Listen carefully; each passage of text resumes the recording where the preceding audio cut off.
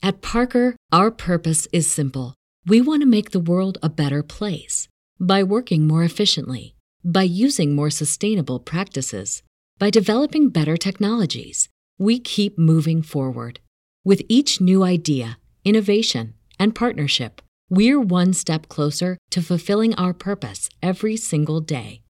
To find out more, visit parker.com/purpose. Parker, engineering your success. As humans, we're naturally driven by the search for better. But when it comes to hiring, the best way to search for a candidate isn't to search at all. Don't search, match with Indeed. When I was looking to hire someone, it was so slow and overwhelming. I wish I had used Indeed. If you need to hire, you need Indeed. Indeed is your matching and hiring platform with over 350 million global monthly visitors, according to Indeed data, and a matching engine that helps you find quality candidates fast. Ditch the busy work. Use Indeed for scheduling, screening, and messaging so you can connect with candidates faster. And Indeed doesn't just help you hire faster. 93% of employers agree Indeed delivers the highest quality matches compared to other job sites, according to a recent Indeed survey. And listeners of this show will get a $75 sponsored job credit to get your jobs more visibility at Indeed.com/podcast. That's Indeed.com/podcast. Terms and conditions apply. The day is here. Broke Millennial Talks Money, script, stories, and advice to navigate awkward financial conversations is now available wherever books are sold. Get this fantastic book by Erin Lowry now.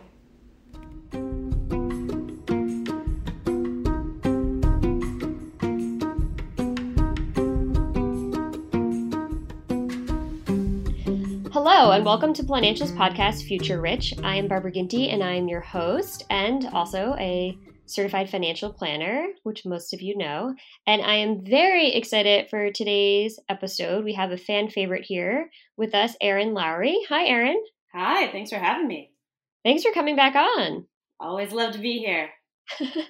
And since we talked last, you've come out with, or you're about to publish your third book.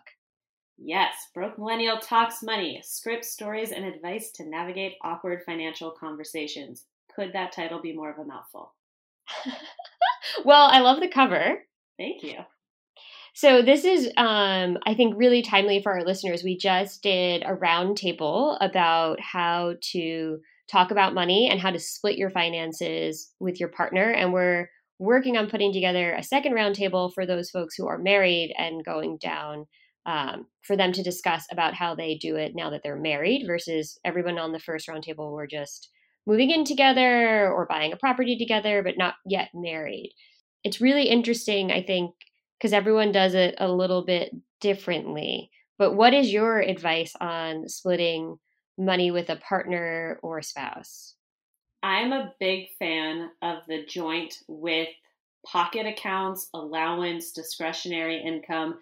No one has yet to come up with a great term for the money you get to keep for yourself in your own account.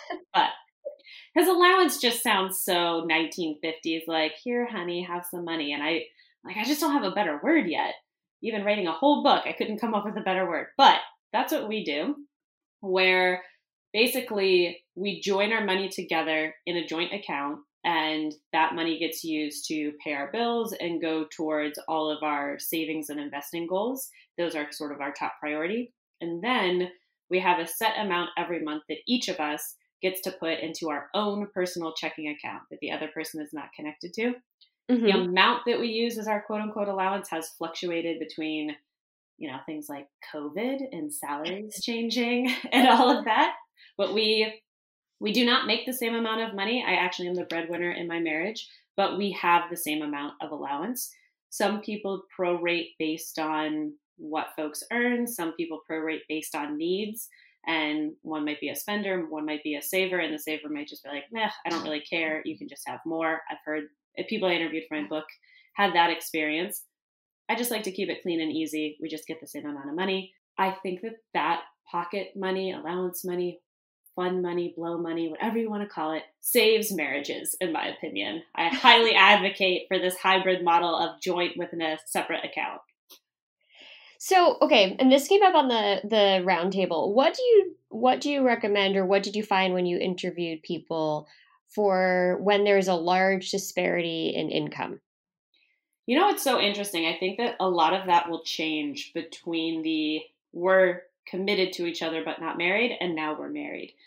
And there's a few reasons I think that happens. Is one, oftentimes, depending on if it's your first marriage or your second marriage, but with first marriages, oftentimes, particularly if there are no children coming into the marriage, you have this sort of team mindset about your finances after the fact. I can tell you I was very territorial over my money and my wealth coming into my marriage. We do have a prenup. I highly advocate for prenups. And once we got married, though, I really did start changing even my language. I called it our money, our accounts, even my husband's student loan debt, I would call our debt, to really sort of foster this team mentality. And part of the reason I do that is not to like be super benevolent. It's because I think that it just helps us manage our money better together. And that's not the answer for everyone, though. There are people that I spoke with who they were in their second marriage. Both partners brought kids into the marriage. And it's just easier for them to be totally siloed from each other, not just from kind of a legal perspective when they look at their prenup and all of their assets, but also just from perhaps paying alimony to a prior spouse or paying child support or figuring out how they're both going to support children that they brought in. There's just so many different ways to handle it based on your life stage and also significantly your emotional relationship to money. I think that's the most critical part of this whole conversation is there is no right way to do any of this. It really needs to be about what feels good to both of you. And at certain points, that's going to require some concessions. For instance, another couple that I know of, the man would love to be totally joint, everything together, just feels cleanest and easiest to him. His wife was in an abusive relationship prior to marrying him. And so she feels very strongly that she needs her own money and her own account that he doesn't have access to because of the experience that she had. What she went through the first time. Yep. And even though she trusts him and she loves him, the level of trauma that she went through, she's like, for my safety, for my mental health, I have to have this side stash of money. And it's not financial infidelity because you know about it. We're upfront about it. We've talked about it. But I have to have this over here. And so that it, required some compromise, but everybody now feels good about how the money's being handled. That's interesting. Did you see a common theme with the people that you interviewed? Was there maybe not a majority, but 40% of people did it one way, and then the other 60% were, depending on their relationship with money and whether it's a first or second marriage or kids. Did you see like an overarching theme or anything like that? I would say the majority of people, particularly in sort of the younger Gen X and the millennial generations, are doing similar to what my husband and I do, which is the hybrid method, the joint account with side accounts for your own discretionary spending. I did not know very many people, or I didn't talk to very many people who were in a first marriage who stayed totally separate. Most people are joint in some way. Okay. And it seems that a majority of people are no longer fully joint. And that's the only way. Most people have at least one account that's their own. So they have sort of that hybrid model. Okay. But that was consistent with the younger folks. And I would probably agree with you with meeting with clients, and most of my clients are older. Typically what I see with the second marriage, especially with kids being brought in, is they almost always keep the finances separate because they're running different households, if you will, still, right? They are. And for their own kids, and their spouse has their own kids' obligations. And I think it just kind of keeps things clean and easy in that regard. And you also have to acknowledge the reality of if you've gone through a divorce before, you want to do whatever's going to be easiest if you ever have to go through it again. And I don't believe anybody gets married with the thought of like, we're going to get divorced. But I think that you need to be realistic that, of course, it's a possibility. It doesn't matter how committed you are. If the other person can always leave. I always get a chuckle when I talk about prenups, and the pushback I often get is, well, I would never leave no matter what happens. And I said, you don't have to, they can. Yeah, that was the thing that I thought was really interesting. It takes two people to get married, right? You both have to show up to get married, but it only takes one person for the marriage to end. If the one person walks out and leaves the marriage and refuses to come back, well, then your marriage is over, no matter how much you want to work on it. Yeah, that's so true. I also, one of the quotes in my book that I found that really resonated with me and was very interesting is this idea of, well, if you're just in a relationship, you can break up and that's fine. But in order to get married, you have to go to court. And in order to end the marriage, you have to go to court. And that, I think, is an interesting factor, too, when we think about how we handle our money. When you're not in a marriage, you have so many different options about how to handle it. But when you get married, really, no matter how you handle your money, there's still going to be a judge and some state laws that come into play about how that gets divided up at the end of the day. So yeah, absolutely. You do have a prenup. It's just your state laws, whether or not you sign the document. Yeah, and I agree. I'm like a big believer in a prenup because then you're figuring it all out from the beginning when everyone is in a good mood. Yep. And everyone can agree. And obviously, I agree with you. I don't think anyone goes into marriage expecting a divorce, but with the statistics on it, it makes sense. Just like having life insurance, most likely, you hope you don't ever need it, but I think it's better to have the document in place in advance to protect yourself. And if God forbid you went through it, then you don't have to worry about divvying things up when, people aren't speaking to each other or there's hurt feelings. And I think it's also just a really healthy experience to go through. Whether or not you sign the paperwork is your decision, but to at least go through the prenup process, have those really hard conversations, have the discussions, have total transparency about your finances. What better way to go into a marriage than to have it all out there to that level of depth and degree is, I think, one of the best gifts you can give yourselves during your engagement process. Yeah, I would agree. Because don't they say one of the number one reasons for divorce is because of financial issues? Yep, it's definitely a leading cause. And a lot of it, I think, comes down to communication more than anything else. But if you're already getting yourselves onto the same page, and listen, the prenup is not going to magically get you complete copacetic about how everything works in your relationship. You both still bring your own emotional baggage to money, and you're still going to have fights and disagreements about how to handle it. But at least you know everything. I can't tell you the number of people I have met who didn't realize their spouse had XYZ amount of debt before getting married. Oh, yes. I definitely sat in on meetings before where things were uncovered. I guess because, and probably with you being in the business too, I would never date someone without knowing their finances. Like that's like very important to me. 100%. And I think that it should be important to everybody because you, at the end of the day, are still merging your life with another person.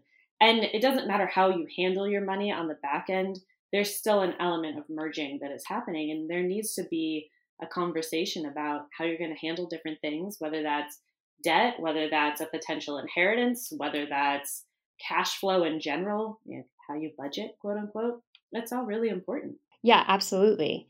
And speaking of inheritance, I thought another interesting thing that you're going to talk about in your book, I believe, is about having these conversations with your parents. Yes. So last night I talked to a friend and his he's one of multiple children and his parents helped some of the kids, not all, with school. And it turns out now, as far as he knows, they do not have enough money to retire. Mm-hmm. So his strategy, which he wanted to talk to me about, was maybe having the siblings contribute to the parents based on the debt load the parents took on for that particular child, right? So the person who didn't have a huge financial impact on the parent because they, paid themselves for their school versus the child that maybe had the parents co-sign a lot of loans and the parents have been paying those would pay more. So I thought that was interesting because I hadn't heard it done like that before, but I read a statistic. I think it's about 20% of millennials are either helping an adult child or a parent financially. I'm surprised it's that low, to be honest. And I think that it's going to I think it's going to go up next decade. Yeah, I think it'll go up. Oh, for sure. So exactly the scenario that you've set up, that's part of what I talk about in the book is, are you your parents' retirement plan? Mm-hmm. And I think that exactly this reason of parents, many of them got hit hard in their investment accounts, their retirement account in 2008. Now we have the pandemic coming back around, which right now things are okay, but we'll see. And I do the stock market. Yeah, it did force a lot of people into an early retirement who are taking packages because state and governments can't afford right? They don't have as much revenue, Right. so they're offering packages. So people are definitely going into early retirements. And how many people had their parents rated retirement accounts at probably bottom of the market in some cases to help subsidize a child's college education because the parent didn't want the child to take on debt, which is a Mhm. very admirable, noble, selfless thing to have done. But then on the back end, there are loans for college. There aren't Yes. really loan options for retirement. And I'm not trying to There are no chastise loan. anyone. Yeah, there are no loan options for retirement. Right. So I'm not trying to chastise anyone about the decisions that got made, but more saying to millennial children, such as myself, that we need to be having these conversations with our parents to be able to know proactively, do I need to help you financially in the future? Because that's something that we should be building into our long-term financial models now, as opposed to making other life decisions and then all of a sudden realizing we need to help our parents and maybe not having enough financial flexibility to do so to the level that we would want. And so many ways this situation can be handled. And I think it's also interesting to talk about this because in some cultures, people are like, duh, obviously you're going to take care of your parents. Mhm. And that's just a given. Like you're going to have a multi-generational household. Household. You're going to help financially support your parents. Duh. And then for others, we were not rooted in a culture where that was an expectation. So it does have to be a proactive discussion. Problem is, a lot of parents don't want to have it. Yeah, I was gonna say it's hard to broach it, right? Because of just the mentality of I'm the child, or whoever it is the child, and the parent is the parent, and so they don't need to disclose this information to you. It's not your concern, not your worry. But as you said, if it might be a concern in 10 years, you might want to know that now Yep. before you find out that your parents, can't afford to retire, and they might want to come live with you, or they might need help, so that you can plan your own finances to take into consideration what might be coming down the road. And there's a few different ways to go about this. One, and I'll say some of the language that I actually have in my book, is coming from this position of concern / it's emotionally painful for me to have this unknown factor. So let's have a conversation. So saying something like, I appreciate all you've done for me as a parent, and I know that you've sacrificed and worked hard to support us. So you're laying a foundation. And then you express your concern. Here's what I'm concerned about. As I start to plan my own financial future, it's hard for me to think about what that future looks like if I don't know what your future looks like because we are connected. And I'm thinking what that means in practical terms. And then finally, deliberately ask and say, I would really love if we could get into a concrete conversation about how you see your future and how prepared you feel. And if there's anything you worry about, I just want you to know that I'm open to it, and I'd feel better if we could talk about it. How do you feel? And that's a very kind of flowery, your parents, that might not work. That might be like, haha, cute. The other thing is to come in with a more direct, especially if you have family history of any sort of illness, and say something like, here's what I'm concerned about. I know we have a family history of dementia, and I want to ensure we have all the legal documents in place so that if that ever comes up, we're prepared and can focus on your health and care immediately. And that takes a more tactical, practical approach about how to talk money with your parents, because you can kind of, and I hate to say scare tactic, but if they watched their parents go through Alzheimer's or dementia or any sort of long-term chronic illness, you want to make sure that you have documents in place and financial resources in place so that they can live a comfortable life in the end, and that no one is in pain, you included, having to figure out how to make decisions for your parents without them ever stipulating their wishes, or heaven forbid, have to basically put them on trial to say that they can no longer take care of themselves. And because you didn't get a power of attorney and a healthcare proxy ahead of time, you have to basically prove legally in front of everybody that they're incompetent now because they've reached a pace where mentally they can't take care of themselves. I think that's a horrible thing to have to go through as a family for everyone. Right. And that's a timely process trying to get into the courts, right? Yes, it is. Which is what you would have to do. Yeah, absolutely. I think it's so important. I think it doesn't happen until there's a problem. And when there's a problem, when someone's in the hospital or gets sick, and now you're rushing to do planning at the last minute, right? To try and prevent a problem when someone just gets a diagnosis or just went into the hospital. But I think what you said, like when you know there's family history, or if you're watching your parents go through it with their parents, that's a great time to say, I know we're going through this now with grandma and grandpa, but when we get through this, can we sit down and figure out what your situation is so I don't have to go through what you're going through. And watching a family friend as well, or anybody that's close to your inner circle like that go through something, is a really good way and time to bring it up with your own parents in a tactful way. And I think too, you can also come initially just from asking leading questions in order to try to get information. So those two are tactics if you just want to directly have a conversation with your parents, and they tend to kind of respond well to that. Not the case for a lot of people's parents. So the other thing you can do is kind of try to put out questions to get context clues about what you think their situation is. You probably have a gut instinct, but let's say, all right, I'm not so sure that they have a ton set aside for retirement. I recently just switched jobs, just got a new 401k plan. Parents love to give advice. So I'm going to ask mom and dad, hey, I just got access to this new 401k plan and feeling a little stressed about picking out my investments. What did you do when you set up your retirement plan?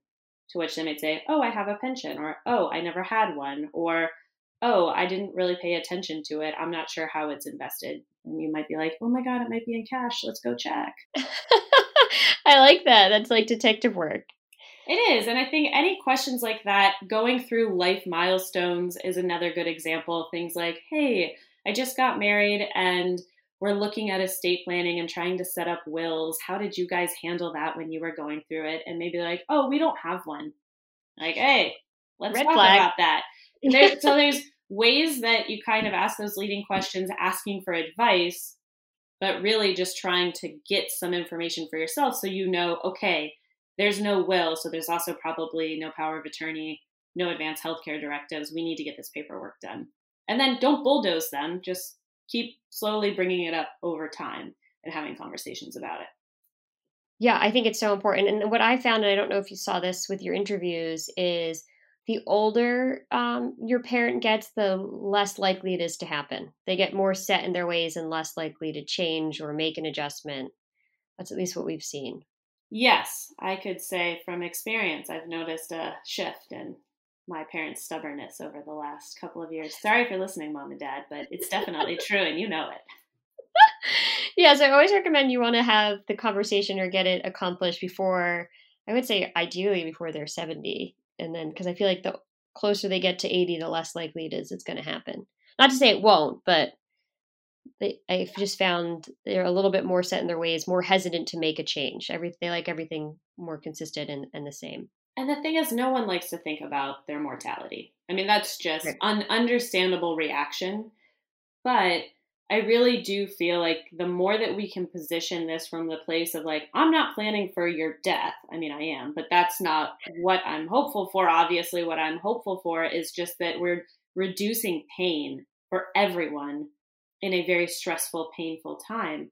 And coming at it from, this is one of the greatest gifts you as a parent can give me as a child, is to make sure your wishes are listed out, to make sure that I don't have to decide, did you want to get resuscitated when you're 85 and you've just had a cardiac event, or do you not? Like, I don't want to have to be making that call. I want you to tell me what you want, and it needs to be in writing. Yeah, absolutely. No, I totally agree.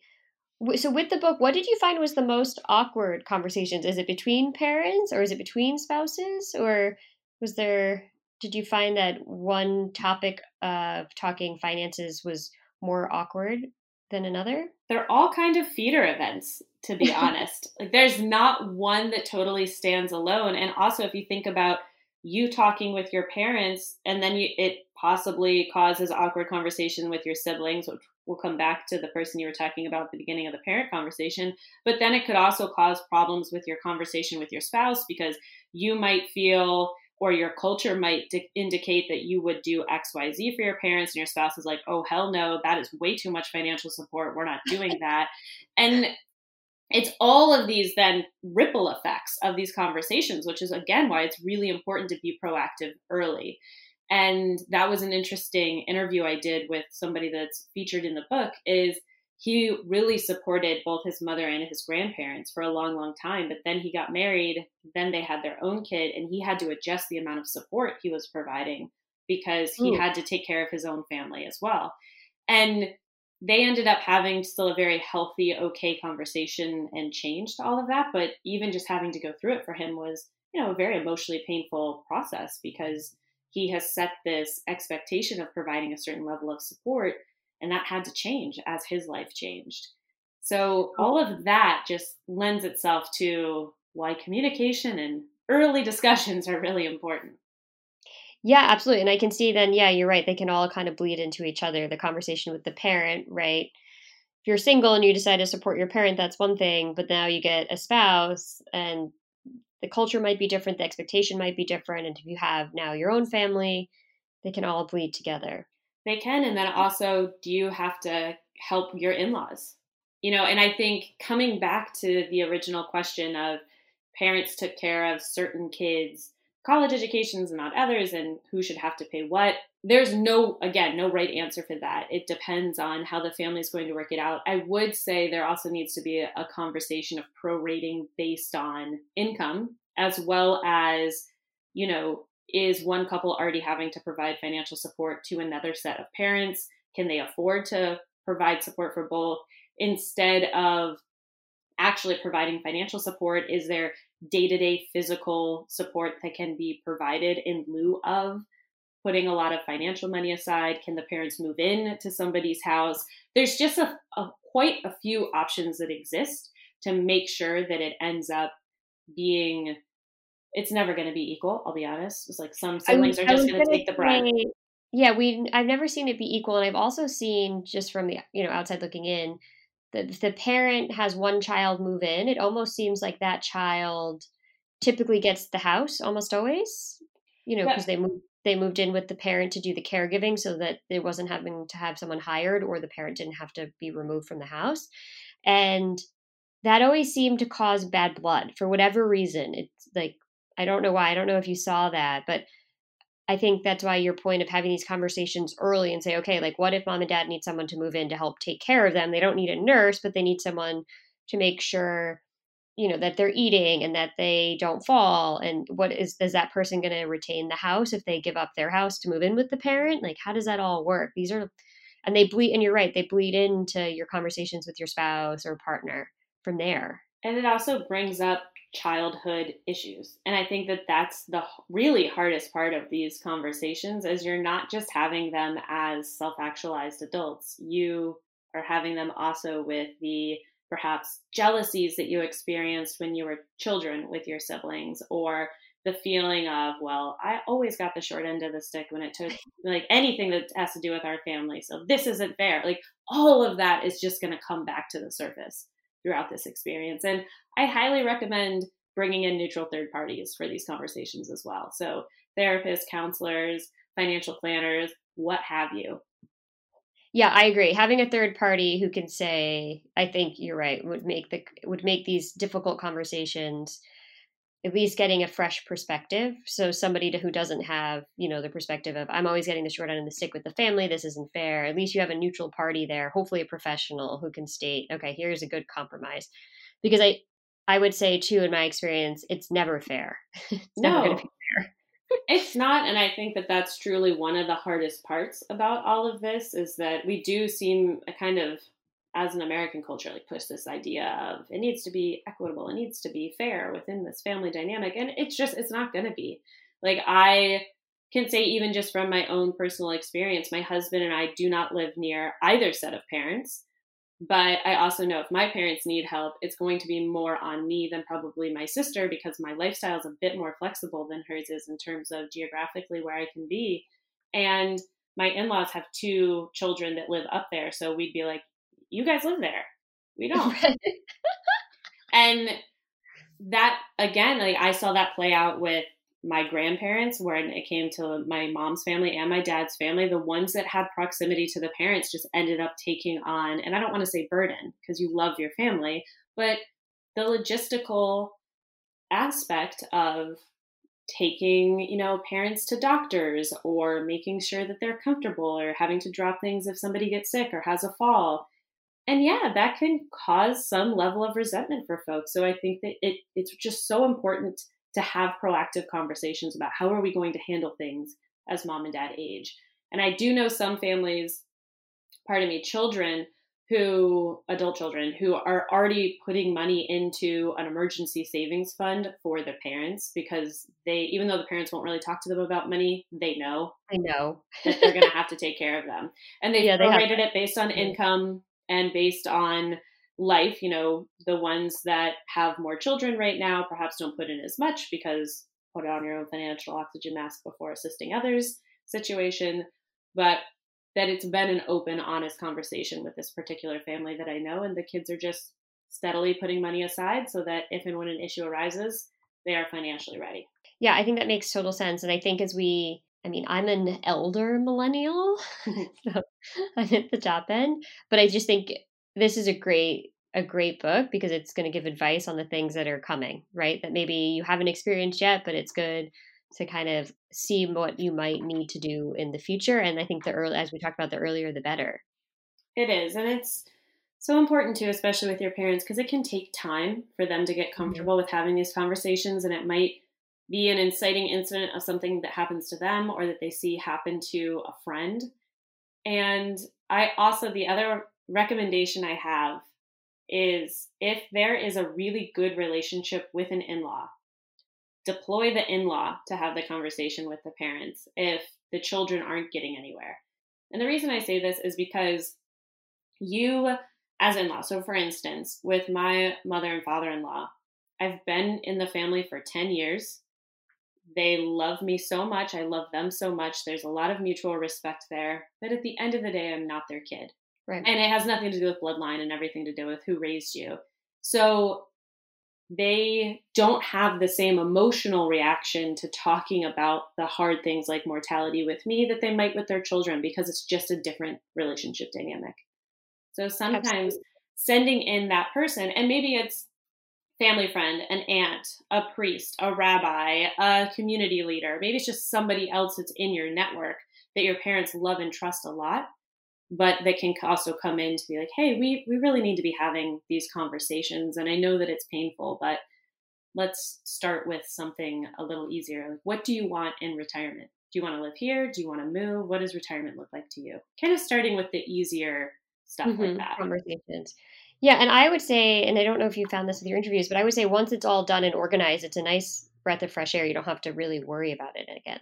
So nice. I mean, I would touch base every once in a while to make sure that nothing has changed with what your parents need or want, particularly because, if your parents tend to leave to, perhaps they immigrated to America and they leave to go to a home country for 3 months a year, like just making sure that there's plans in place for things like that. And also understanding their budgets for different times of the year, that when they leave, it might be XYZ more or less expensive, or how much are utilities in the winter where you live compared to in the summer, just having that kind of information.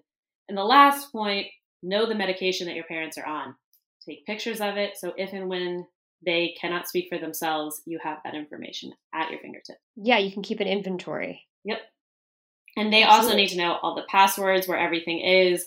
The whole estate planning process has got to happen proactively, because it just so reduces the pain and the grief and the trauma and the stress if and when inevitably when the death happens.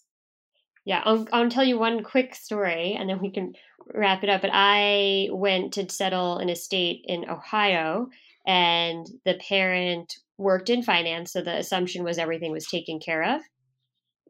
And that was not the case at all. So we were in the hospice center, and I was going through boxes and emails and trying to come up with an Excel spreadsheet to try and figure out who owned the house, how was it titled, could they afford, the investment property and the primary if she passed, which she was in hospice, so that was inevitable.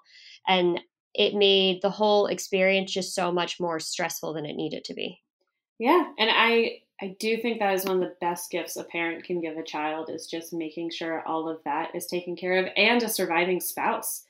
Like Absolutely. Many spouses do not necessarily know how to be the chief financial officer of the household. And it's not even a gendered thing. It's just who handles it on a day-to-day basis. Do you know how to pay all the bills? Do you know where all the accounts are? Do you know the passwords to everything? And just making sure that all of that information is stored somewhere safely is so important. Yeah, absolutely. So, Erin, tell all of our listeners where they can get your book so that they can start working on all of this. And I promise it's not all downer stuff. I feel like we got into a lot of the heavy things. The book also talks about how to talk money with friends, how to talk money with coworkers, as well as the heavier elements with parents and with a spouse. But you can pre-order the book. It comes out December 29th, 2020. You can pre-order wherever books are sold. If you do pre-order, I have a little goodie for you. There is a pre-order bonus that is a unreleased bonus chapter that the book got very long and I had to cut out. And it's all about how to network effectively without feeling like slimy and gross about it, and how to have those genuine relationships and conversations. So all you need to do to claim it is pre-order a copy of the book, email proof of purchase, so screenshot the receipt, to info@brokemillennial.com and put Future Rich in the subject line. And that is available, I will say, anyone who buys the book by January 15th of 2021 and sends me an email will get the bonus chapter. Oh, that's great, because I know some of our listeners have already pre-ordered, so they can send that to you. Yep, you can send it to me. This is the first that I'm actually talking about it. The official drop date of it will be early November, but if you're listening to this before then, you can get the early release of the pre-order. Awesome. Well, Erin, thank you so much for coming on. I appreciate it. This is great information, and I definitely think everyone should pre-order the book, and this is a great way to get started on all those tough money conversations. Well, thanks so much for having me. Always great to be back. And for our lovely listeners, you can check us out on Instagram @Planancial for the most up-to-date information, and you can check out our online classes, which are in partnership with SUNY Ulster, at www.planancial.com. At Parker, our purpose is simple. We want to make the world a better place by working more efficiently, by using more sustainable practices, by developing better technologies. We keep moving forward. With each new idea, innovation, and partnership, we're one step closer to fulfilling our purpose every single day. To find out more, visit parker.com/purpose. Parker, engineering your success.